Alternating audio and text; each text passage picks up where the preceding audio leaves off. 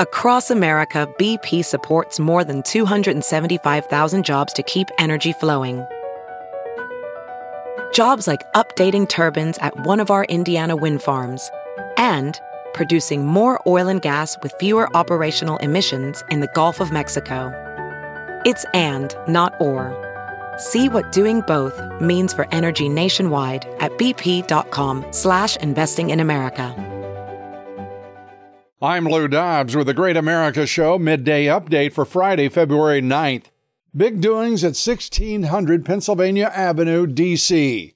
The president's special counsel, Robert Hur, says Biden willfully retained and disclosed top-secret classified documents, but will not prosecute. Huge political implications and quakes rolling through the nation's capital because the Biden special counsel, in my opinion, willfully released this phrase in his report, saying that, quote, Biden presented himself to the special counsel as a well-meaning elderly man with poor memory, end quote. The Capitol now afire with speculation that Kamala Harris is about to ascend to the presidency because the damage is done.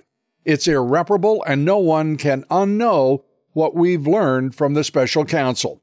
And our guest today is CPAC CEO and ringmaster Matt Schlapp. Please join us. Thanks. This is Lou Dobbs with a Great America Midday Update.